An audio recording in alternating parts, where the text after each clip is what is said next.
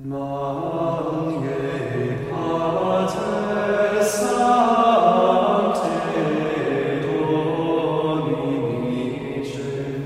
to Friars and Film.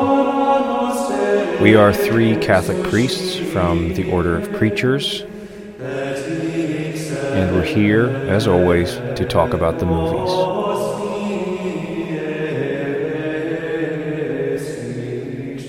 Well, welcome back to the podcast. Today we are talking about a big movie that is a brand new movie. We generally like to do old movies that are in the back of the library that no one watches very regularly. Every once in a while we make an exception and watch a movie that people are watching right now.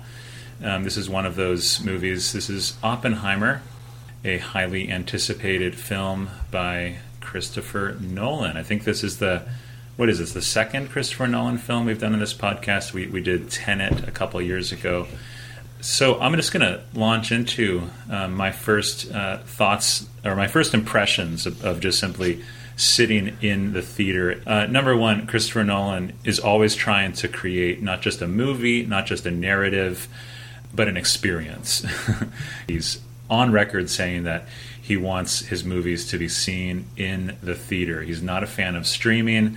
He's a fan of the big movie theater experience. Apparently the best and most legit way, so to speak, to experience Christopher Nolan is in an IMAX. I believe the last few movies he's made, he's literally made them for IMAX. I was not in an IMAX theater for this one, but I was in a pretty big theater.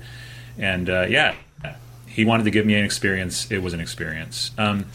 It's a huge sound, and I don't know if my theater had the volume turned up extra loud, but by the time I got to the end of the movie, I just felt like I was being like crushed into my seat by the amount of the sheer volume of sound that was coming at me. And I think that a big part of that really is just the way that Nolan likes to approach his musical score and just the whole sound editing. Like I said, he wants to give you a big experience, and he relies pretty heavily on just the sound of his movie. That works on one level for this movie because you have it's about the physics of a bomb, and he's trying to give you an audio sense of physics, if that's even possible. He's at least shooting for that, it seems. And then visually also, it was just very big and powerful.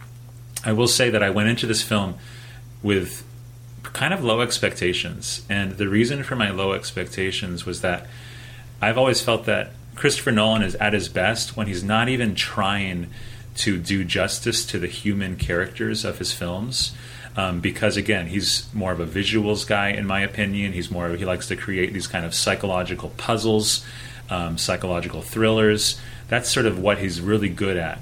I've always felt, in general, watching his films, that one thing he's not great at is giving you a sort of subtle human performance, a sort of subtle look at human nature and at what makes a person motivated to do this or that.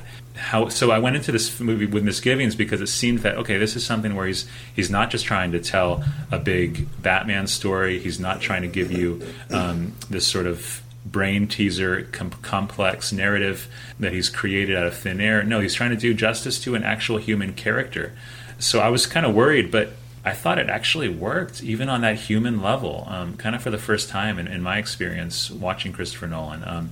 Maybe that was, or surely that is just as much thanks to Murphy's acting. He is a great actor starring in this movie, Cillian Murphy. But Nolan also gets credit for really feeling like, yeah, he did justice to the human subject of this drama. Those are my first thoughts. I'd love to hear both of yours. Yeah, I thought it was a great movie. My experience in a couple points would be this. There was an article that came out a month before the movie, and it said something like people who were able to preview Oppenheimer left the theater devastated. So I was like, uh-oh, what's this going to be? And I also saw the length at 3 hours. So I guess I expected the movie to be slow and heavy, and I actually found it to be very fast. I mean, the movie moves along at a clip, and I didn't find it to be heavy or devastating. I thought it was deeply thoughtful. The government taking him, even though they have differing politics, they take him out of the university, they make exceptions. because he's sort of very left-leaning. The whole project, the Trinity Project out there in New Mexico, his different struggling relationships with women, the building of the bomb.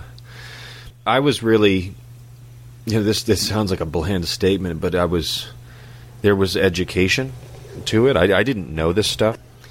And my main point, kind of to finish, would be is that sort of all those things I said are true.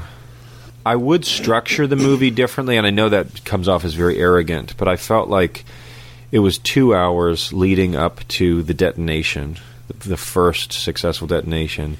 And the great dramatic scene, which I found to be the height of the movie, is when he has to give a triumphant speech to the whole community, and they're stomping on the bleachers, and the stomping on the bleachers haunts him.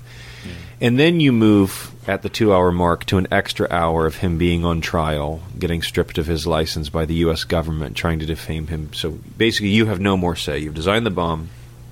I didn't find that uninteresting, and I'm not upset that Nolan made it an extra hour, but it ends in the movie with, I mean, Nolan's always trying to end a movie with like a big moment, right?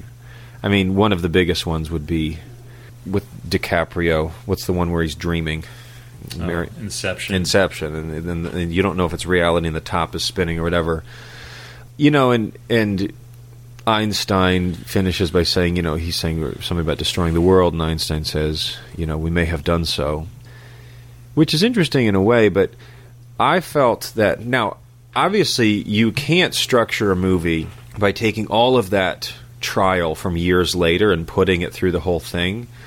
But I thought maybe you could just take one thing, which is that his speech after detonating the bomb with the stomping on the bleachers, and you have him give that speech at the end of the movie, and the bleachers are just stomping, and it goes black. Because that was absolutely fantastic cinema. But then it felt like we were watching sort of a documentary for an hour after the 2 hour film. So I don't...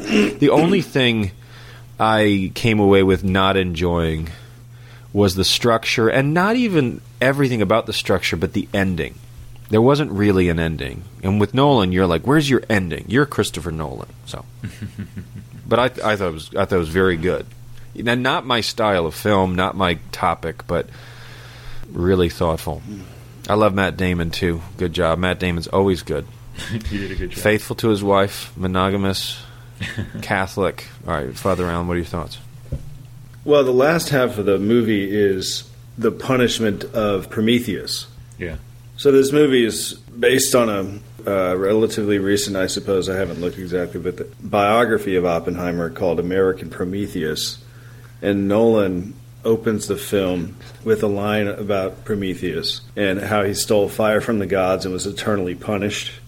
So I think he's saying that Oppenheimer's sort of rejection, decline in his reputation, was sort of his punishment. It's kind of a letdown in another way. So you were saying that just in terms of the pace of the movie, it's like dramatically anticlimactic. But, I mean, the bigger thing about Prometheus and stealing from the gods or offending the gods in any kind of big way, or like basically, I mean, it wasn't just a misdemeanor against the gods. It was basically, what does it mean to steal fire from the gods? It means to usurp divine power, arrogate to oneself, a non-god, prerogatives of the gods. This is a kind of ultimate sin, the form of which we're familiar with in Christianity. Satan, in a certain way, wants to be God without God, and likewise Adam and Eve.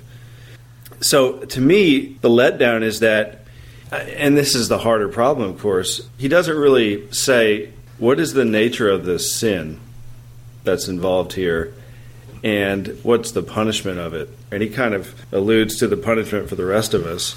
Nuclear weapons exist now. So the film addresses the problem, but it doesn't tie it up in a way. The rest of the film is like, it contains these different strategies for a post-A-bomb world. Do you guard the nuclear technology, or do you disseminate it to everyone? That was the basic disagreement between Lewis and Oppenheimer. And it's also presented so like, we're on the edge of apocalypse, as a race. It was originally a remedy for Germany in World War II and to protect the Jews. I mean, this is how this is presented in the film. So it's just interesting to think about in terms of like religious history that the protection of the Jews is associated with putting the entire world on the brink of destruction. If nothing else, like Israel in a kind of religious sense, not necessarily the state of Israel, but the Jews have a cosmic role to play here. This is not meant to be a charged statement at all, just in commentary. To show my utmost friendliness to our Jewish neighbors, I was actually at a Dartmouth activities fair for new students yesterday, and our neighbors were Chabad, and the rabbi had a big loaf of challah bread that he cooked. My grandmother makes us braided challah bread, too. I actually entered the guessing contest, how much does it weigh? And I missed by like 0.5 pounds, or else I would have won that. Regrets in life. My point being, this was new to me, and I actually found an article online through the help of a friend, which was fascinating, is that you do have, so everyone knows about the Holocaust and sort of that chapter of Judaism as victims. But it is also interesting, too, that the vast majority of physicists in Europe and for the Americans were also Jewish. And it goes into this thing, especially in Budapest and Hungary. It's a really fascinating piece of history to say that actually, Oppenheimer himself born in New York on the Upper West Side, but also many others from Europe. Budapest at the time and Germany had these in education, some of the only ones really interested in quantum physics. Jews were in many ways on the forefront of science in this age, Einstein onwards. It's thought-provoking, and this guy goes into the thing of basically talking about how it began with math and education as a cultural thing in Eastern Europe to get ahead. Then it created this really strong academic culture of math and science, basically the first people to really be STEM people. Again, I just present it as a piece of history. I don't think it comes from Judaism itself, but it is. Yeah, it's also kind of a neutral field in a sense. Like, it's not a political field. Yeah. If you're kind of a politically sensitive community, that's one reason to go into an apolitical field. But anyway. One thing, that I do want to come back to amidst all this is, the question you were raising a minute ago, Father Allen, about, whether the movie does justice to the punishment that comes from the act of, so to speak, stealing fire from the gods or usurping a divine power. And I agree with you that it maybe the film doesn't do justice in a clear way. It does do justice to it, I would say, in just a kind of general way. And I'll try to explain what I mean, but just that you really do have the sense of gloom and doom throughout the entire movie, right? It starts off with that not so subtle allusion to a poisoned apple, right? Throughout, you sense the mess of Oppenheimer's own life. You see that in his personal relationships. You see that just in all of the suspicion and paranoia that is there throughout the whole process of building the bomb. How much fear is there, and then how that fear isn't eased through the making of the bomb, but actually just grows, and how it then wreaks havoc on our own national society and our own paranoia, not only regarding enemies without, but enemies within. I already mentioned just the way the movie, the music of the movie has this overwhelming heaviness to it, but all of which I think just adds up to just this overall conviction and claim, on the part of perhaps the director, saying that if you choose to usurp a godlike power, you're going to pay the consequences, and those consequences are going to be experienced in really everything, every part of your life, and not just your professional life. It's funny, I think about my own education, Father Luke, in response to sort of this national worry, because I was born 87, towards the end of the Cold War. I started to think when I was in college, and maybe it's occurred to me in years previous, that I probably learned one day in class, about Hiroshima, Nagasaki, and then we kind of moved on, and I'm not even trying to really sort of consider the ethics and the wrongness or the rightness of dropping nuclear bombs, but it's even just the fact that that's a pretty major thing to do. And I don't hear anybody talking about it. It's not really in our American conversation. In my education at 36 years old, I think I heard about it once or twice. Maybe it's different for the both of you, but I'm actually quite surprised. And I'm also quite surprised, too, in this moment when the bomb is made and then dropped, and then also in the years of the Cold War, there was a whole chapter of fear. But it is surprising that in our lifetime, it's really not a discussion topic. I mean, it pops up pretty regularly with like North Korea and now with Russia, at least threatening to use nuclear bombs. But yeah, it's not an ongoing discussion topic. Yeah, people have made the remarks that now when we're fighting Russia, I mean NATO and the West, which is a nuclear power, that people don't seem to have the same kind of fear that they had during the Cold War. Yeah. And it's something has happened where people just sort of get used to nuclear weapons. I think one important thing in all this to think about is just the ethical question of it, and I guess the of creating it in the first place. And I guess what I was really struck by is that, when you have sin in the world, when you have the situation of bad people doing bad things, it creates these, in a sense, like insoluble moral dilemmas. So like to drop the bomb on Hiroshima, Nagasaki, there's a pretty good consensus, and Catholics would agree with this, that's not defensible morally, because of how many innocent lives are taken. But the question that this movie raises is, okay, well, is it defensible to create it in the first place? There's that very memorable line, I think, which I think it's Oppenheimer who says this, where he just says, "Look, I don't know if we can be trusted with such a weapon, but I know the Nazis can't."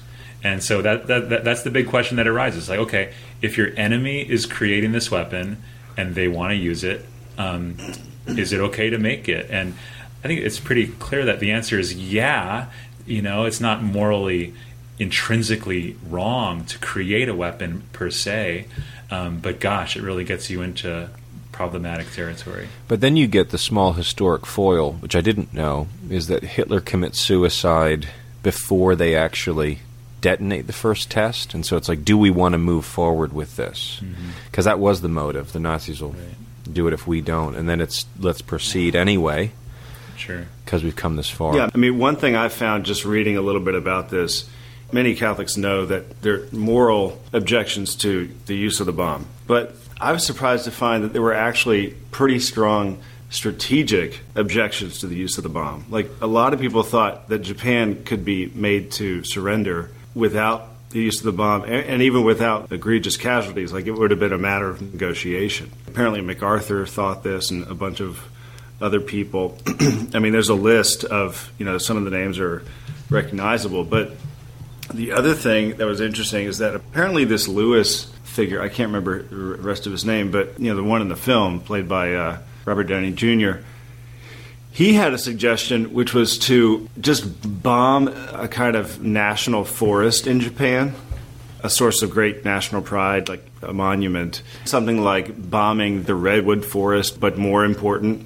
He was just saying this would have just shown what we were capable of doing. But anyway, regardless of like the show of power, many people at the time thought that they could get Japan to just surrender if they had negotiated. So that's just another interesting thing in the background here that the film doesn't really acknowledge. And I'm not sure how fringe this idea is, but I came across it and it seemed fairly credible. To make a comparison with another film, which we do often, I think of the movie Arrival. Have both of you seen that with Amy Adams? Because it's interesting. People quickly, every nation goes to their guns, and of course, I've heard that movie criticized that the linguistics or whatever she uses to communicate with the aliens and find peace with them is not exactly accurate. It's not my field. But there's something there too about like there is. When it comes to, none of us have ever been in positions of like civil office, especially when it comes to the military. And there's just something to be said about when you have entire nations under nations under their care. I don't know. It's a funny thing for us, not just as Catholic priests, but as individuals to sit around, any individual to sit around and think about decisions and armament and use and military force when I think, not to say you change from becoming human if you sit in office, but I think it's just worth saying I don't know what it's like to actually sit with such decisions or to be a part of those decisions at all. And we can fairly evaluate them in some ways, but there's something to be said too about our inexperience of war, and obviously we can criticize, say, hey, what is this fallenness which sometimes rushes to war too quickly or just goes right to arms. But I also have never been in that place, is my point. And the second thing I would say is, it's funny, I was, just to bring in some own personal stuff, I was driving this past week listening to an audiobook on George III, so at the time of the American Revolution. It's a great book. It's called The Last King of America. But it's funny in a way. It's like part of his deficiencies in dealing with our revolution in many ways were that he was schooled in the arts and letters and poetry, but he just never set foot on any military field. He had zero military training. And so there is just something to be said about, I would listen to people like MacArthur more than any theorist. There's just something about those in that field I would take more seriously than others. I don't know much about that, but I like Father Allen's comments in that domain. One thing I just wanted to observe before we do all sign off is this movie was an occasion for me to reflect a little bit on one of the hallmarks of Christopher Nolan's directing, which is he loves what is sometimes called the shattered narrative, where you have, you're constantly hopping back and forth in time to the past, present, future, past, present, future, and you're seeing the same conversation or the same scenario from different perspectives. From you're talking about one situation from two people over here talking on a train, and then switching to a room where the same thing is being discussed, and it's a very quick motion. Sort of kaleidoscope sort of feel where the vantage point is constantly shifting in time and in place, and I just found myself thinking about okay, number one, is that just a gimmick to keep people clued in, right? Because Nolan knows that we're all attention challenged in the 21st century, and that forces us to stay on our toes. Number one. Number two, or is there something actually that's gained through it? And I felt myself thinking that no, there is something gained through that constantly changing perspective. And I feel like, even though it could be argued that it's a very postmodern style of filmmaking, where you're kind of choosing to deny the perspective of one sort of omniscient perspective on the film, that ultimately it kind of works to give you a kind of a godlike perspective on it all, that you're constantly seeing the whole all at once, in a sense, from like looking at one crystal with many different surfaces. You're sort of always keeping in mind and able to see all at once the past, present, and future. So overall, I find that a powerful hallmark of his style, which he uses well in this case. Quick question for you, Father Luke. You're a big Nolan fan. When did that start? Was it the Batman trilogy? Was it other movies? When did you get hooked? I am honored to be asked this question. My first introduction to Nolan was Batman Begins. And then it was Batman Begins knocked my socks off, and then Prestige is the one that he then came out with right after Batman Begins, before he did Dark Knight. And Prestige is a movie that really got my attention as well. So. I love. We got to see him too. We mentioned this in a previous podcast. He spoke at Library of Congress years ago in D.C. That's right. Got to see him interviewed. Yeah, that was wonderful. All right, Father Allen, concluding remarks, or are you all said and done? No, I mean, I have some further thoughts, but they're pretty lengthy. So, yeah, why don't you name three of them just so we're left? Sure. Okay. It's cliffhangers. The glorification of the scientist as seer. Okay. Especially at the beginning. Yep. I think that's a little bit off. The physicist is not the ultimate point of view. And? It's really something more like the metaphysician or the prophet. Communism. You have a sense that, like, the movie is just, and Father Luke alluded to this, not the movie, but just the history, the people here are, like, not addressing the problem. They're grasping at all of these plausible solutions, but they're never really getting it. You know, so you have Nazism, you have communism, you have nuclear weaponry. No, all of these are sort of like, for a time, they're provisional solutions. They're not, and they only exacerbate, like, the human problem. Another thing that is very small in the film, but it's actually probably pretty important in reality, is the idea that quantum physics is somehow compatible with revolution, with political revolution. At the first communist gathering, I mean, there's a suggestion that quantum physics is appropriate to an age of revolution and to communism, since, you know, traditional communism involves worldwide revolutions. And I guess the idea is that quantum physics has a kind of contradiction in it, that I believe something like, you know, light is both a particle and a wave, or physical reality is self-contradictory and, in that sense, chaotic or nihilistic. Like, it doesn't make sense. So fundamentally, the world doesn't make sense. It's fundamentally chaotic, and therefore we have a kind of mandate to conform ourselves to that and act chaotically in the political, the human realm. All right, so that's like there's a ton of problems with this as a way of thinking, but that's just in there. And I don't know if Oppenheimer himself, many people, literate people, smart people, endorse this kind of thing. It's the same thing with like relativity. So Einstein has a theory of relativity, which is a physical theory, and then this somehow is made to support like moral relativism. Yeah, I would only. And there's a ton of problems with that. I would only add to what you're saying. I kind of wonder how serious that is in any instance. These guys are at like Berkeley and Chicago trying to match these two things, science and politics. But I think it's going on in the academy now all over the place. It's basically whatever's fashionable politically, whatever social movements are happening, academics are like the first ones to sort of support it with whatever they know. Exactly. Yeah. So if you're a literature professor, it's like, well, you want to match these two things. I think it's a trend that's not just, I would actually say at present day, maybe I can't speak to this much, but even working on a college campus, I see it influencing the hard sciences less than humanities. Humanities tend to just get on board with anything political to justify its own existence. Hard sciences. But I do wonder, I think Oppenheimer in two aspects, like in he himself and his wife, etc., and his friends, I think in two senses they're portrayed in the movie as this is just kind of like a fashionable social movement that they're like young professors also dabbling in. But also, I don't know how robust the connection is. Maybe it's just fashionable and they're trying to see the connection. But I also wonder if it's also through the lens of the U.S. government.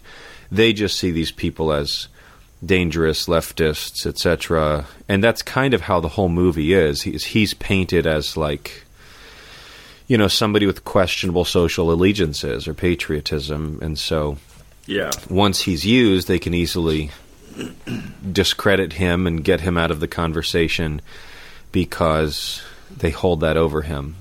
I think probably the book too present Oppenheimer as a kind of hero. Maybe they present, only a hero in the sense of sort of like someone who's really smart and free thinking and is used by the government, but then their own complicated conversations, they're going to make the decisions with you and with warheads, and that's a process you can't be a part of. I guess a hero is sort of like a victim hero, like a smart victim hero. All right, I'm being told to wrap it up, so it's good to be with you all. We do not have a set movie for next time, but we will set one for next time, and it will be probably less of a serious subject than this. Until then, as we go away with gloomy, foreboding music.